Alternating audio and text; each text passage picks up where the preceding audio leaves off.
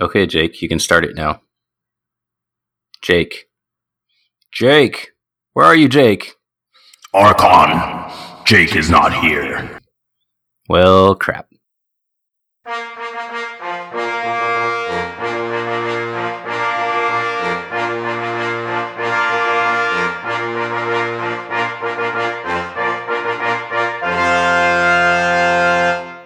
Greetings, Archons. Welcome to Sanctimonious, a Keyforge podcast where two zealous Keyforge players discuss various topics regarding combat within the Crucible. Stand at attention and salute your hosts, Sir Jake and Sir Dan. All right, welcome to Sanctimonious, a Jakeless podcast. Today you're stuck with me, Sir Dan.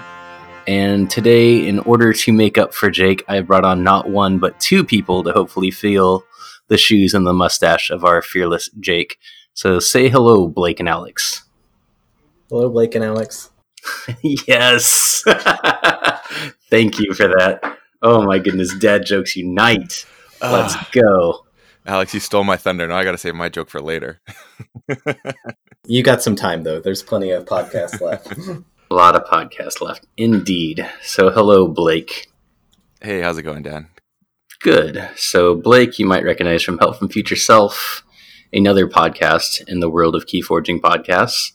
And then Alex is, he's one of our Discordian OGs and is known as the Nick of Slots in the Sanctimonious Discord. So they've come on today to talk about preparing for big tournaments, aka Vault Tours, Primes, and Store Championships, since those are kind of the big things happening right now. And both of these players have had a reasonable amount of success at big tournaments. I think Alex has 2 day 2s at Gen Con. Blake has a day 2 at VT Vegas. So apparently they know how to get there.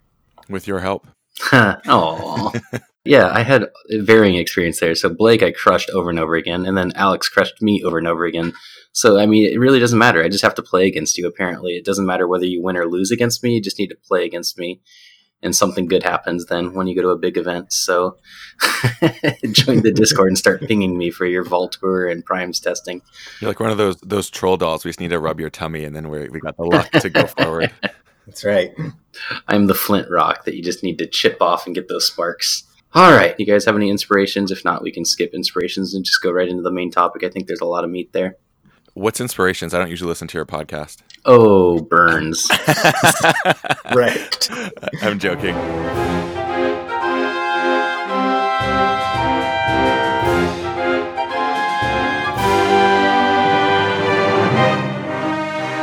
My inspiration is actually piranha monkeys. They're forever and will always be my inspiration now. So I won a store championship last weekend, and it was in large part due to double piranha monkeys with a double glimmer in an AOA sealed environment, and then it crept up in a bunch of my other decks I play as well, and I just have a new appreciation for the piranha monkeys, and I've decided to call them my spirit animal moving forward. They're kind of cute in a weird way. In a Halloween kind of way. Yeah. Kind of like gremlins. Yeah, fair. Just don't feed them after dark. Don't get them wet. All right, Alex, inspiration. My inspiration is I've been doing a local Keyforge league, and we're nearing this is actually the last week of the league.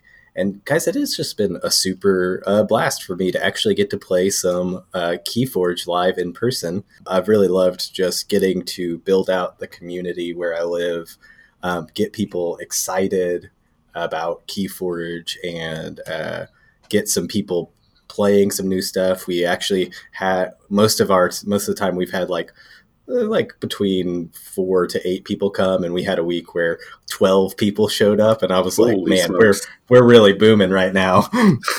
The dirty dozen. I've also and just so you guys know, I wasn't taking it easy on anybody. I dropped 3 games in the entire league. It was about 2 months long, so they were getting it on hard mode. Nice.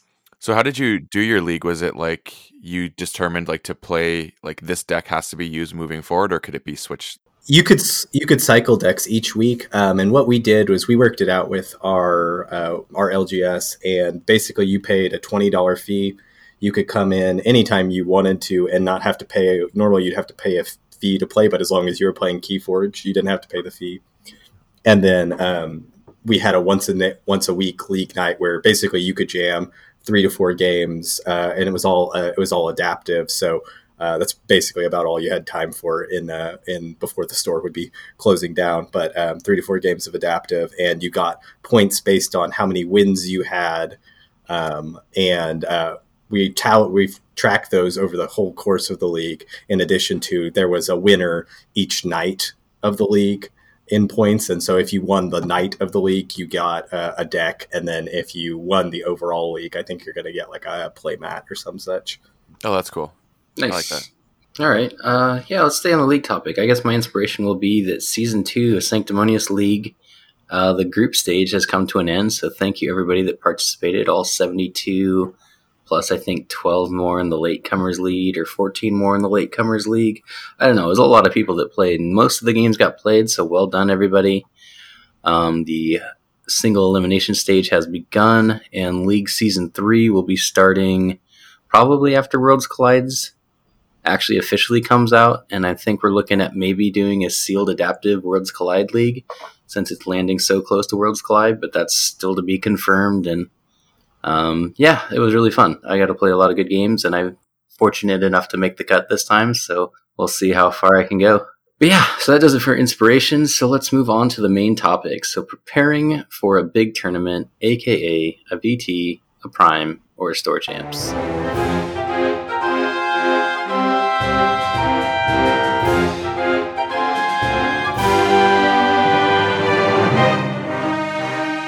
So we'll start off by talking about Archon events, because all of these tournaments can come in different formats, either Archon sealed, and I think even Reversal's an option, but I don't know that we'll cover Reversal because I don't know how many stores are actually selecting Reversal as an option. I think it's more likely that you see an Archon or a sealed event pop up for these. So we'll start in the Archon format. So the first point I have is evaluating the current meta. So Blake and Alex, when you went into your tournaments, how did you what tools did you use to kind of get a lay of the land?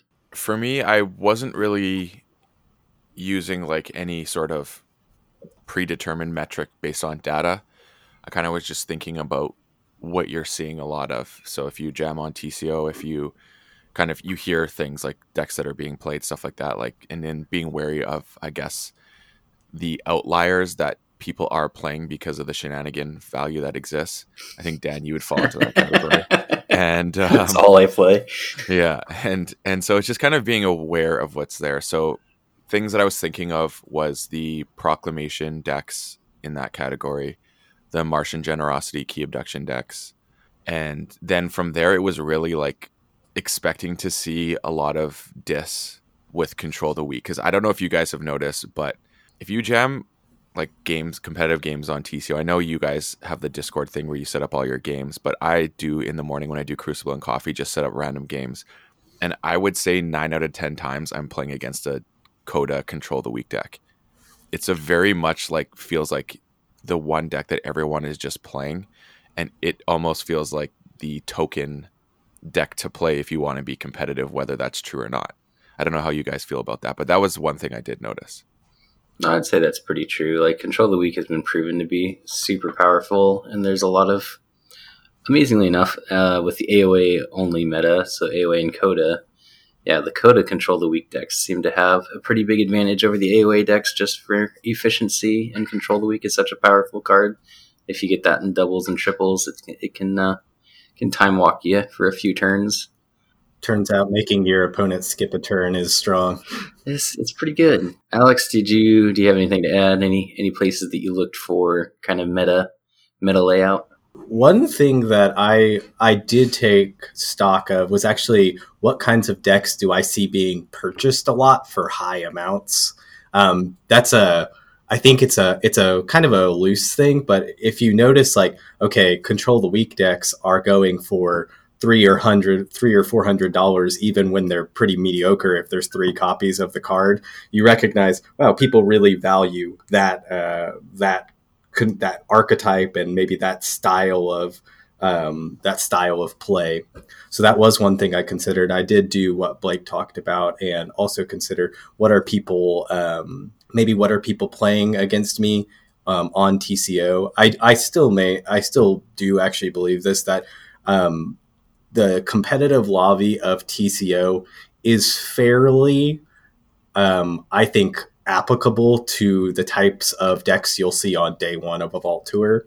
I agree. In that it's super varied. Like, so day one, you may come up against somebody playing this super high tier deck, or you may play somebody who they picked up a deck. Literally, they just picked up a deck and they're like, "Hey, I'll play this Keyforge tournament. Why not?" I had both of those, those matchups in the tournament. So I think that the competitive lobby is a really good test environment for that. And that's kind of one of the ways that I determine, okay, this seems to be, like what people are favoring. I think the biggest thing too is knowing how well your deck actually matches up to those certain types of archetypes.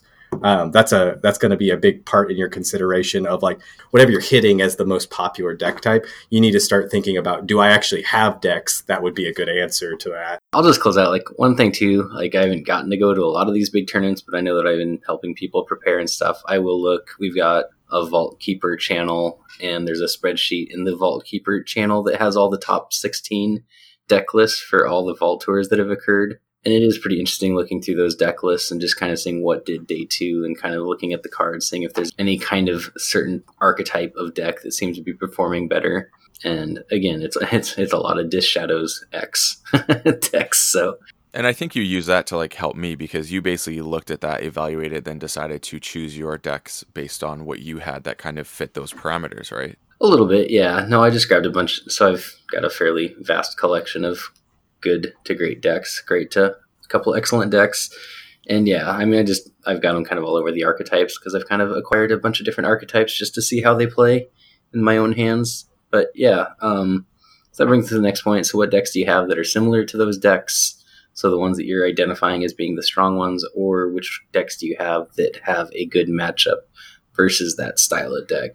So what would you say is more important, Alex? Would you rather have one of the decks that everybody's bringing, or are you going to try to find something that counters that meta? As much as it is possible, you would prefer. It's preferable to me to go counter meta. I mean, there's always the rationale of, don't beat them, join them. But I think that, honestly, tapping into what is considered strong and finding ways that you can capitalize on that. The more that I play Keyforge, the more that I realize that who wins the game, a big part of that is deck matchup. What cards are in the deck that are good counters to other cards? What overall game strategy is going to be prevalent? And even, like, for my case, I chose my deck Senbrow, which, I had gotten through a trade when I was playing with it. Prepping with it. One of the things that I realized is I have 0 ways to answer artifacts, and how much does that matter? And what I came down to is not that much. Heart of the Forest was just a thing. Like, AOA had been out for like 3 months at Gen Con, something like that. And so I was like, the likelihood that I'm going to play a Heart of the Forest deck, or even a deck that I can't just beat, even if it has artifacts, is probably pretty minimal. And I just chose to take the risk, knowing, hey, if I do happen to play somebody who's playing a Heart of the Forest deck, there's no way I can win, probably, unless they make a mistake. Nope, I learned that one. I made 2 mistakes against Senbrow playing my good Heart of the Forest deck before I realized I could actually burst to 7. No, that's very well said. Blake, anything to add about trying to select counter meta? The thing that I'm just thinking about is my perspective. I think we're both coming from different perspectives, because all the tournaments I've played a Grand Championship, a Store Championship, and a Vault Tour, and all of them I was never playing Archon. So I played Sealed Triad, Archon Triad, and then Sealed Survivor in all 3 of those events. So, like, I don't have that experience of actually playing just the best of one. They've all been essentially, like, well, I guess the Sealed Survivors, but they're all like multiple games. And so I feel like when you're selecting decks, when that exists, it creates a much greater consideration. Well, we'll get into that more. I kind of grouped the Triad in with Archon, since you're actually pre-selecting your 3 decks. Yeah, but again, for the meta, I would kind of go the same way as, like, you for me, I didn't have a huge selection of top tier decks. Like I have a lot of decks, but ones that I consider Vault Tour worthy, the list was much shorter. So I kind of just went to play to my strengths. And if they fell within the meta, then they fell within the meta, so to speak. No, and that it was very true. I mean, you opened one of your 3 Triad decks, like 2 weeks before VT Vegas? Yep, I did. It was a Coda Rush deck that did not have Shadows, Dis, or logos in it. Oh, spicy. Yeah, it was. You went so counter. Yeah, that one was a little counter. And it got banned a lot. Yeah, the thoughts I'll add.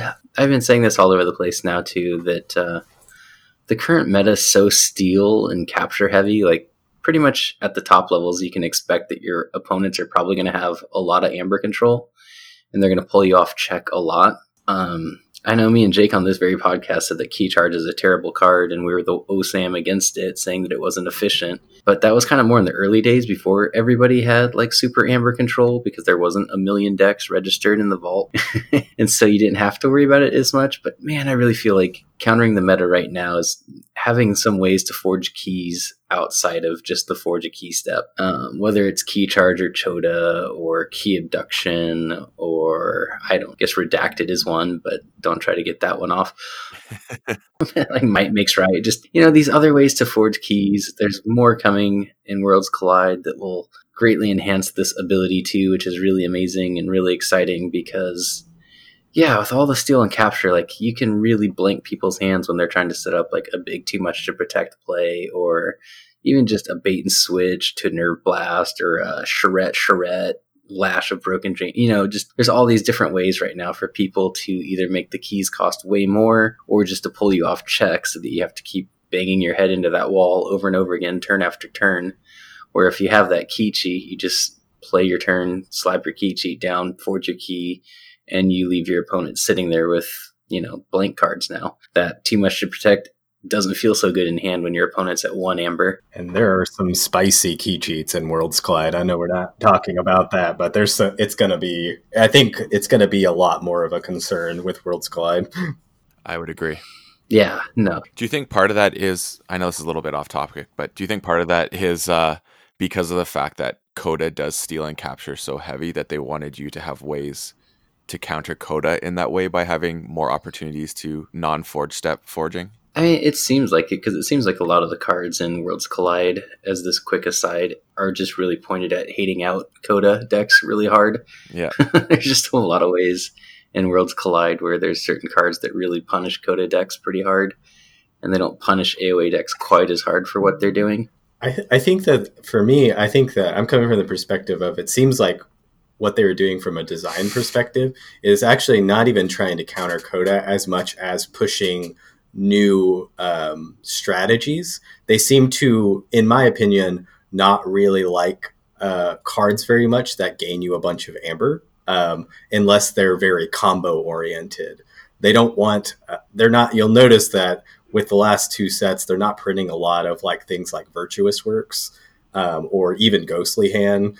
That's just like, there's a lot less, I'd say, printed amber, but a lot more potential for big amber swings where you burst out all of a sudden with 8 or 10 amber. And I think we saw that in AOA, but I think that they've pushed that. And I think when you push to like a burst strategy, a key cheat becomes a lot more important because there's so many cards that would or not so many, but there's definitely Punisher cards for having a bunch of amber. So it's a way of kind of like capping it off and giving those decks that competitive edge against all sets, and including Coda. Yeah, I see that too. It's like, just the last point, so Dan can move on. It's just that the idea of the game was to have a board and interact, and Coda basically kind of circumvented that in a way because of all the printed amber. And I think that's what they're moving towards. Yeah. They want you to play the board, and they want you to care about what's on there. Yeah. Sorry for hijacking your podcast, Dan. We collided into worlds. All right, so we've evaluated the meta. We're now looking through our collection and or shared collections with us. We're going to be selecting our deck and testing. So if we're playing just solo Archon, we'll just kind of go with that mindset. I think you're pretty safe picking about 3 to 4 decks that you're really considering. Would you guys say that's about right? I don't think you'd want more than that because you're just going to end up hurting your ability to efficiently test and get in those reps. And also, I would say, as a side note, kind of to this collections idea, is like if your friends are offering their decks to you, don't be too proud to accept one of those decks just because it's not yours. I mean, if you want to win, you got to consider all of the most best options available to you, because most of the top players will be doing that. So you'll be at a disadvantage if you don't take that into consideration. Absolutely. I find that Keyforge, more than most games, is a game where you have to like kind of check your ego. You want to have great decks, but sometimes that's why Sanctimonious has even grouped together in a community team, is just, and why teams I think are forming in Keyforge.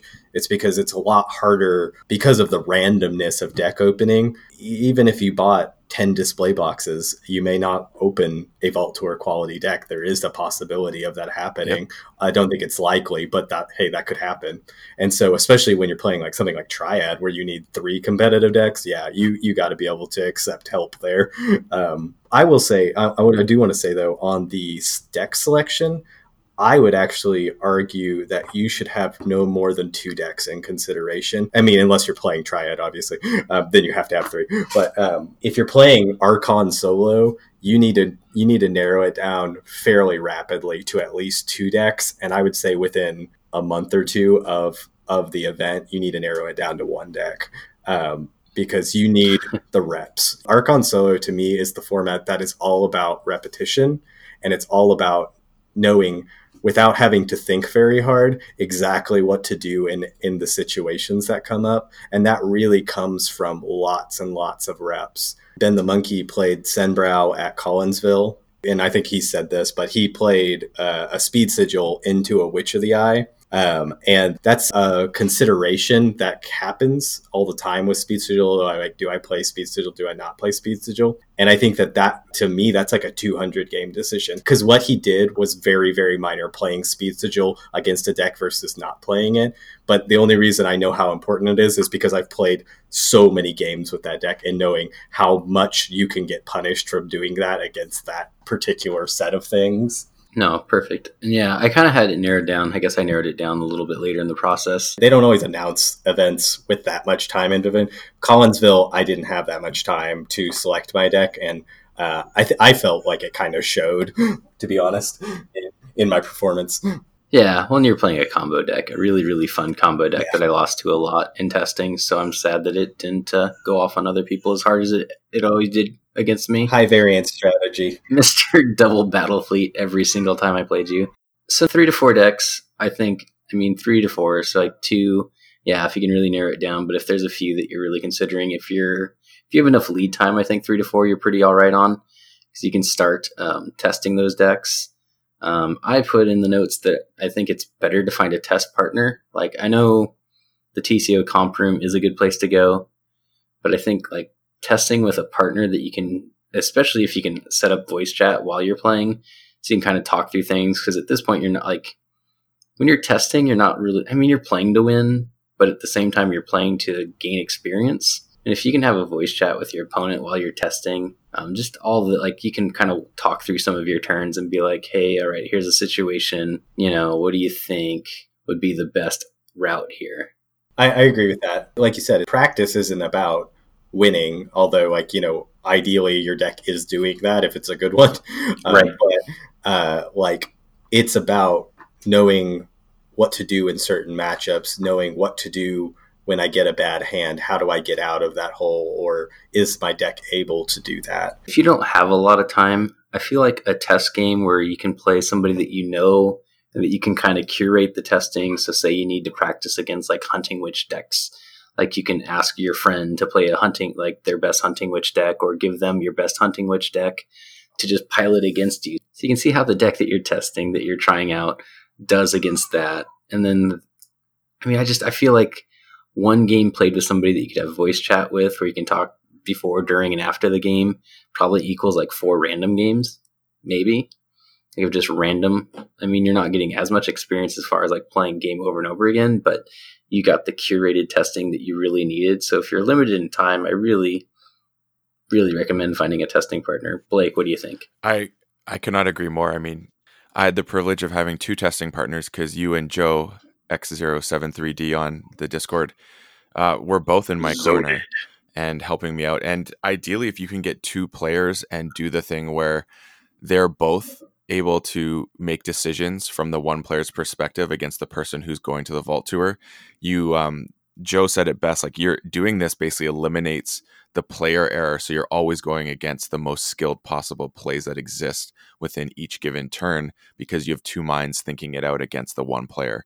And I found that extremely valuable. So if you can have two players as well, you're also getting two different minds if you're individually playing. So, I mean, there is the thing that I think if people are constantly playing within the same group of people, you're going to start to know the patterns of their style of play, and it's going to influence the way that they play the game, which may not actually end up representing what you go against when you go into a Vault Tour.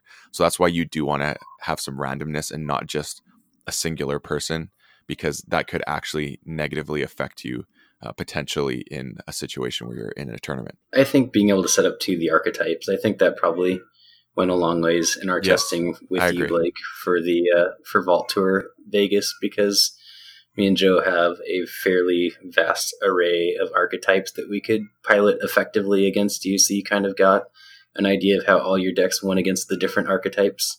Yeah, I would completely agree. And I did the same for Alex, but I just lost with everything that I tried against him. So I don't know how effective it was. I actually have a question for Alex, because you mentioned how you need to spend like a month or two basically really getting to know that deck. Let's say you're in a situation where, for listeners, you suddenly realize you didn't think you're going to get to go to a Vault Tour, then you suddenly can. Or it was announced and there was a very short time between announcement and when it actually is.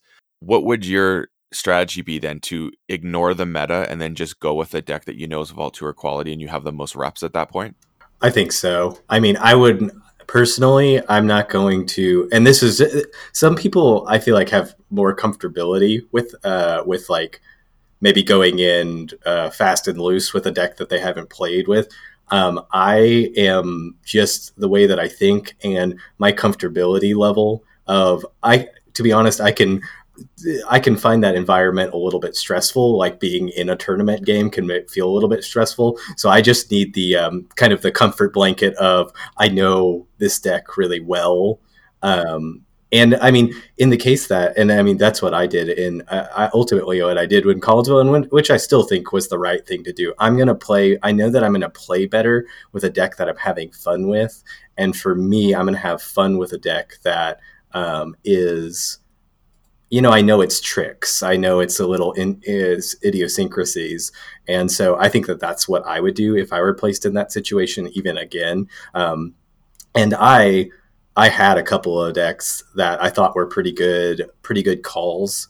And, it just comes down, at the end of the day, you always just play the best thing you can.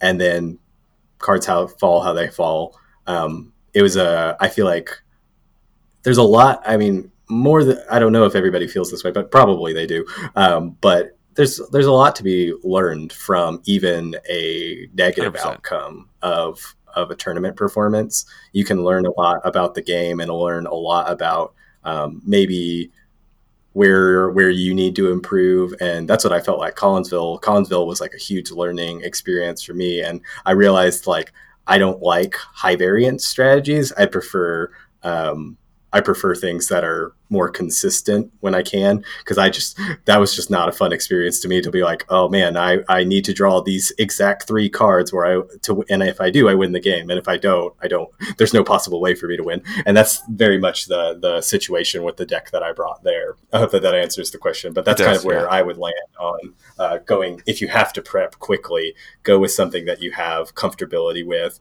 that you've played with, as long as you feel like it's actually Vault Tour worthy. Right. Now, if you don't have a deck that's like that, I would definitely just lend someone out and just rip it as best you can. Fair, yeah. I also can't wait and I hope that Keyforge goes in this direction where we have a best of 3 is the standard for games, because I feel like it's something we will need at some point, because I feel like just the single elimination is not a fair representation of what a deck can do at times. Or player skill. Yeah, exactly. Yeah, it's pretty brutal. Because variance plays a huge factor in a best of 1, because you could just draw things out of order or draw 2/2/2s, and just no matter what you do, you're just kind of up a creek. If that happens, there's not really much you can do about it. But in a best of 3, you at least get 2 more games then too. Yeah. set that right. It's pretty much standard, I think, in every single card game other than Keyforge right now, too.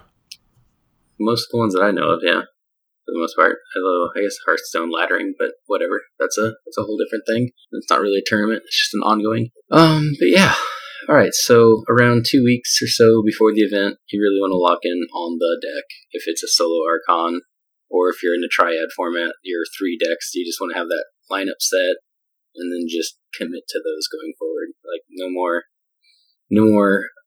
second thoughts. Just jam those 3, jam that one, learn it as best you can, and yeah, just prep for the tournament. Yeah, I'd agree with that. I think I got to that point where I decided, you know what, these are the 3 I'm sticking with. I found all the things that I was looking for, and I did do last minute changes right at the end. And then I decided, no, I like these, and I'm committed to them, and it's just about learning them now because I know they have what I need within the parameters of what I chose my lineup for.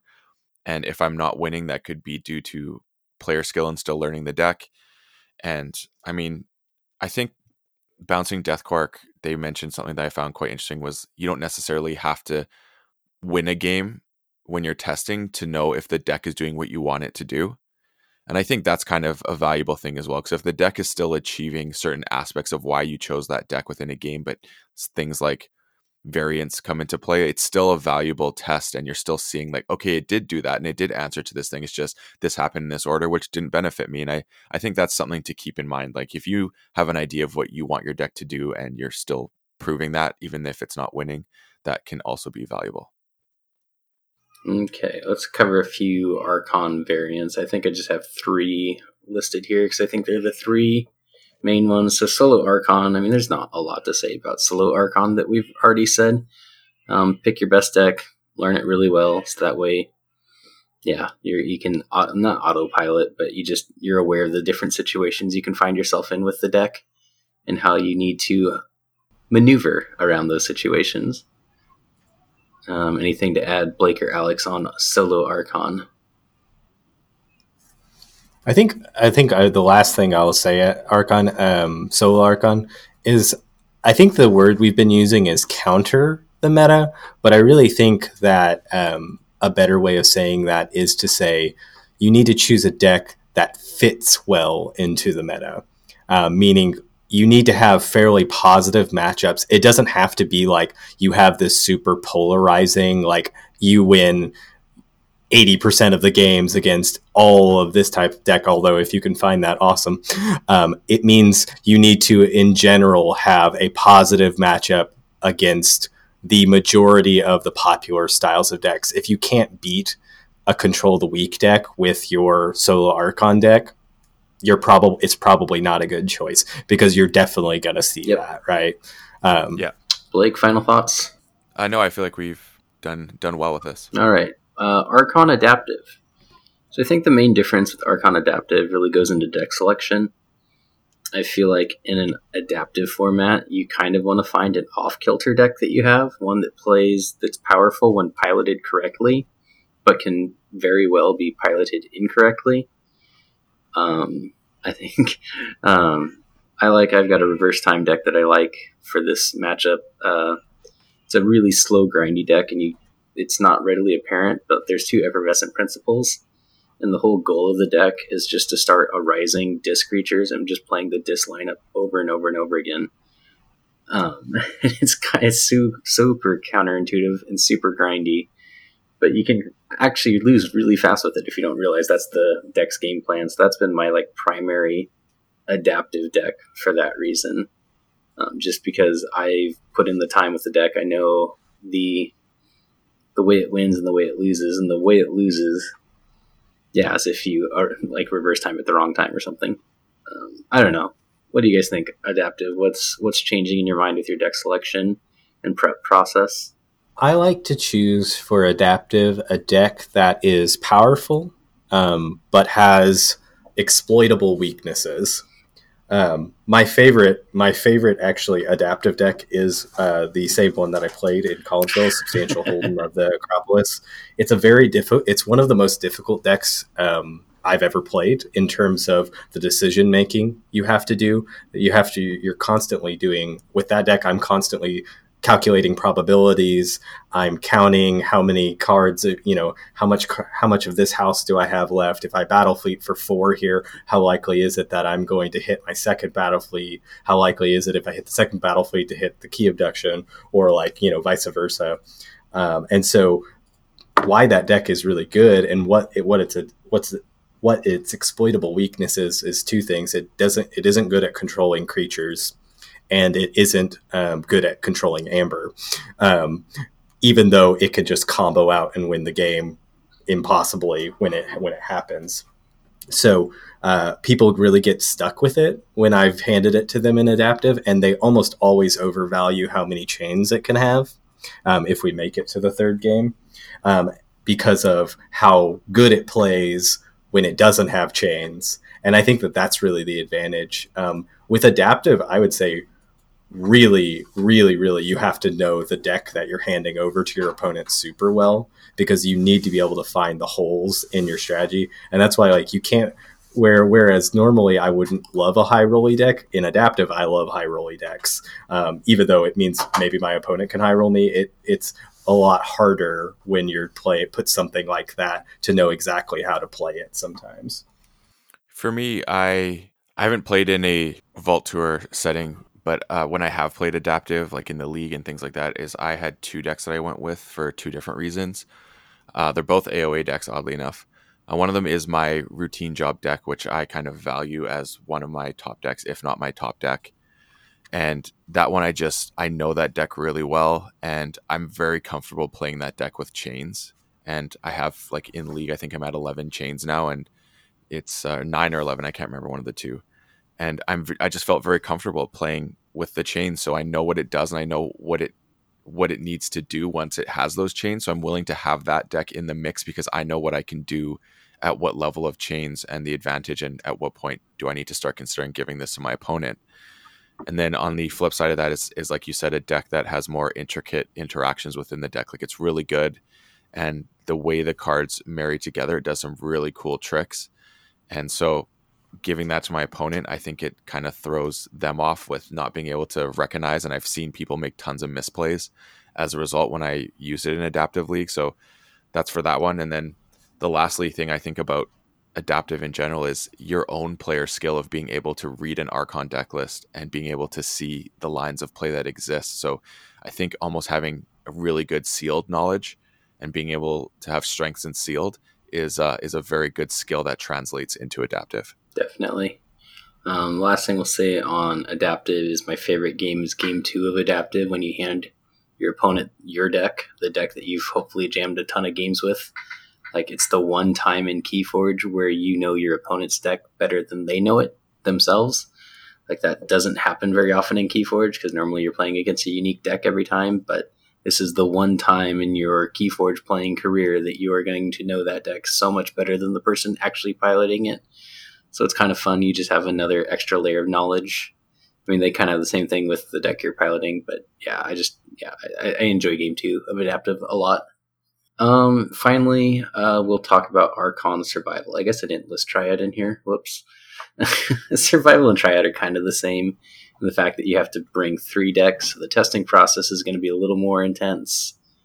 Survival is a little different than Triad, though, in the fact that, you're just going to have decks eliminated. Do either of you have strong feelings about the ordering of Survival, with the caveat that whatever decks are still alive you can play on day 2? For me, my Survival's always been 2-deck Survival that I've played, not 3.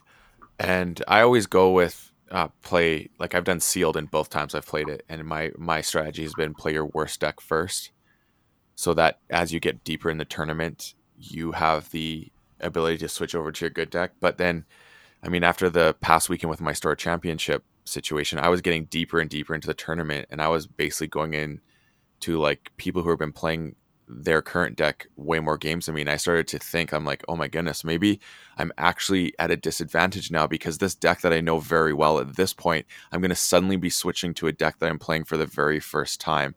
And these people have all had more reps, so therefore they have an advantage. Doesn't matter how good this deck is.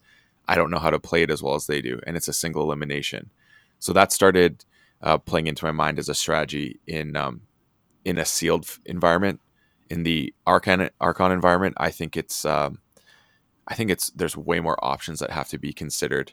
And if you have 3 decks, I think you can almost like go good, bad, good in a way, because if you can go deep with your good one to start, and then either allow your middle of the road one to be kind of falling by the wayside to get your best one for day 2, or because you want just that extra chance. I think that makes a difference too. I have to say, I have not, at least on a competitive side, I've not played a lot of survival. I've played a couple side events at Fall Tours of survival events. My strategy in survival has been typically I always pref my best deck first. That's just, I know that's not, there's like, I kind of feel like there's kind of an accepted thing that you don't want to preference your best deck first. But my argument for preferring your best deck first is everybody's preffing their worst deck first in a lot of cases. And I just beat up on all these people who have preferenced their worst deck first.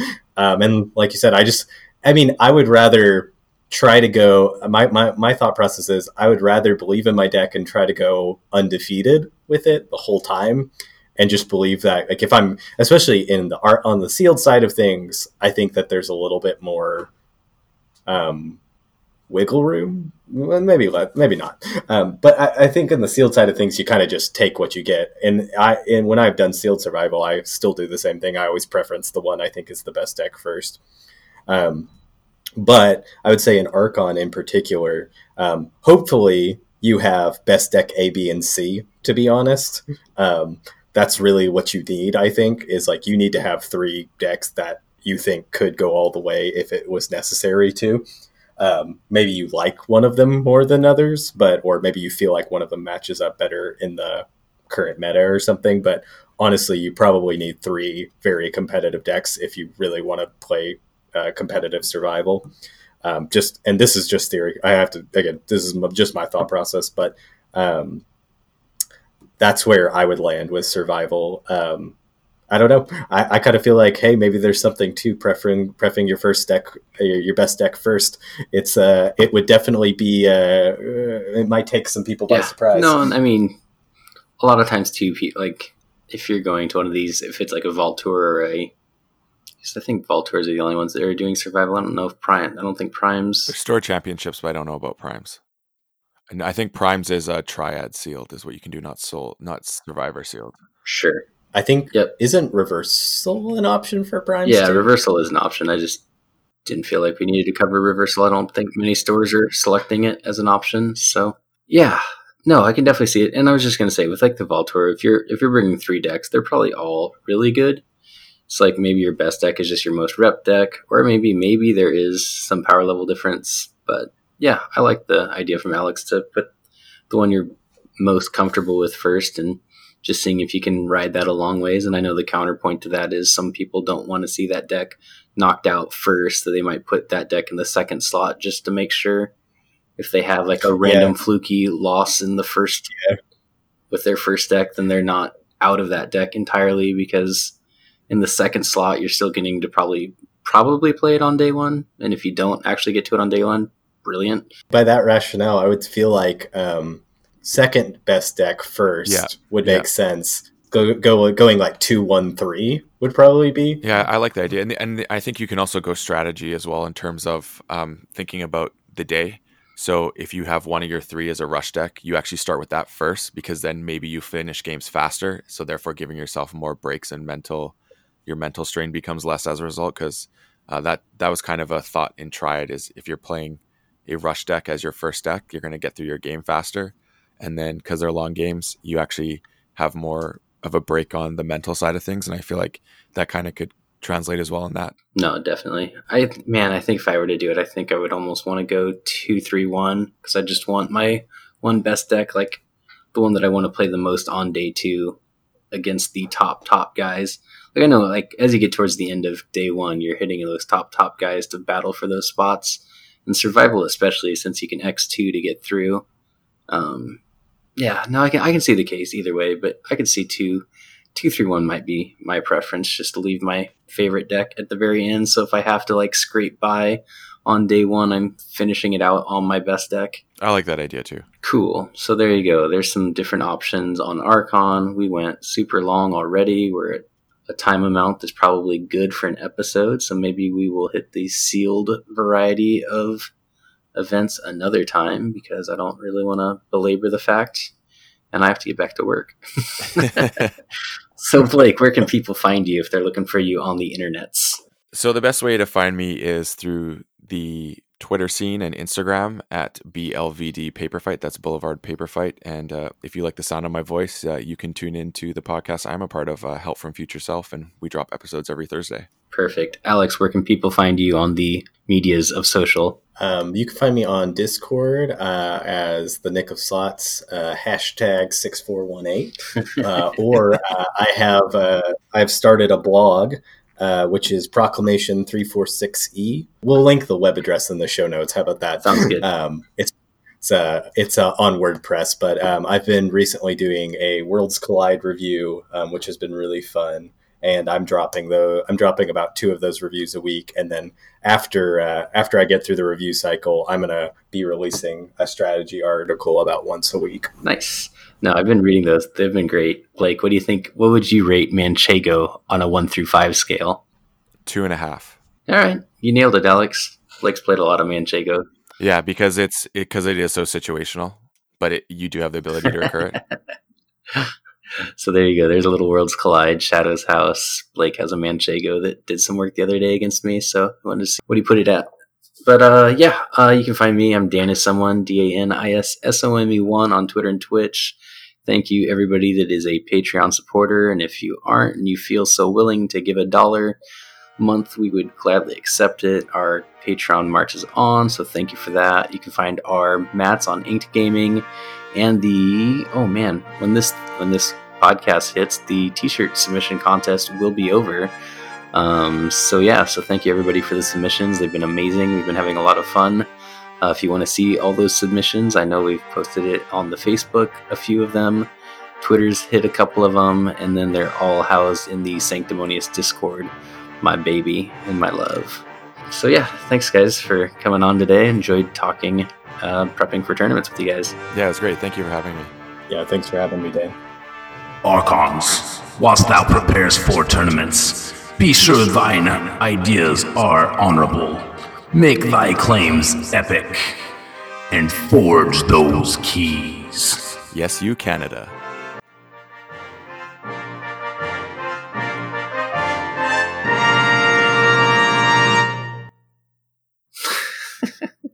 Duke-a-boom!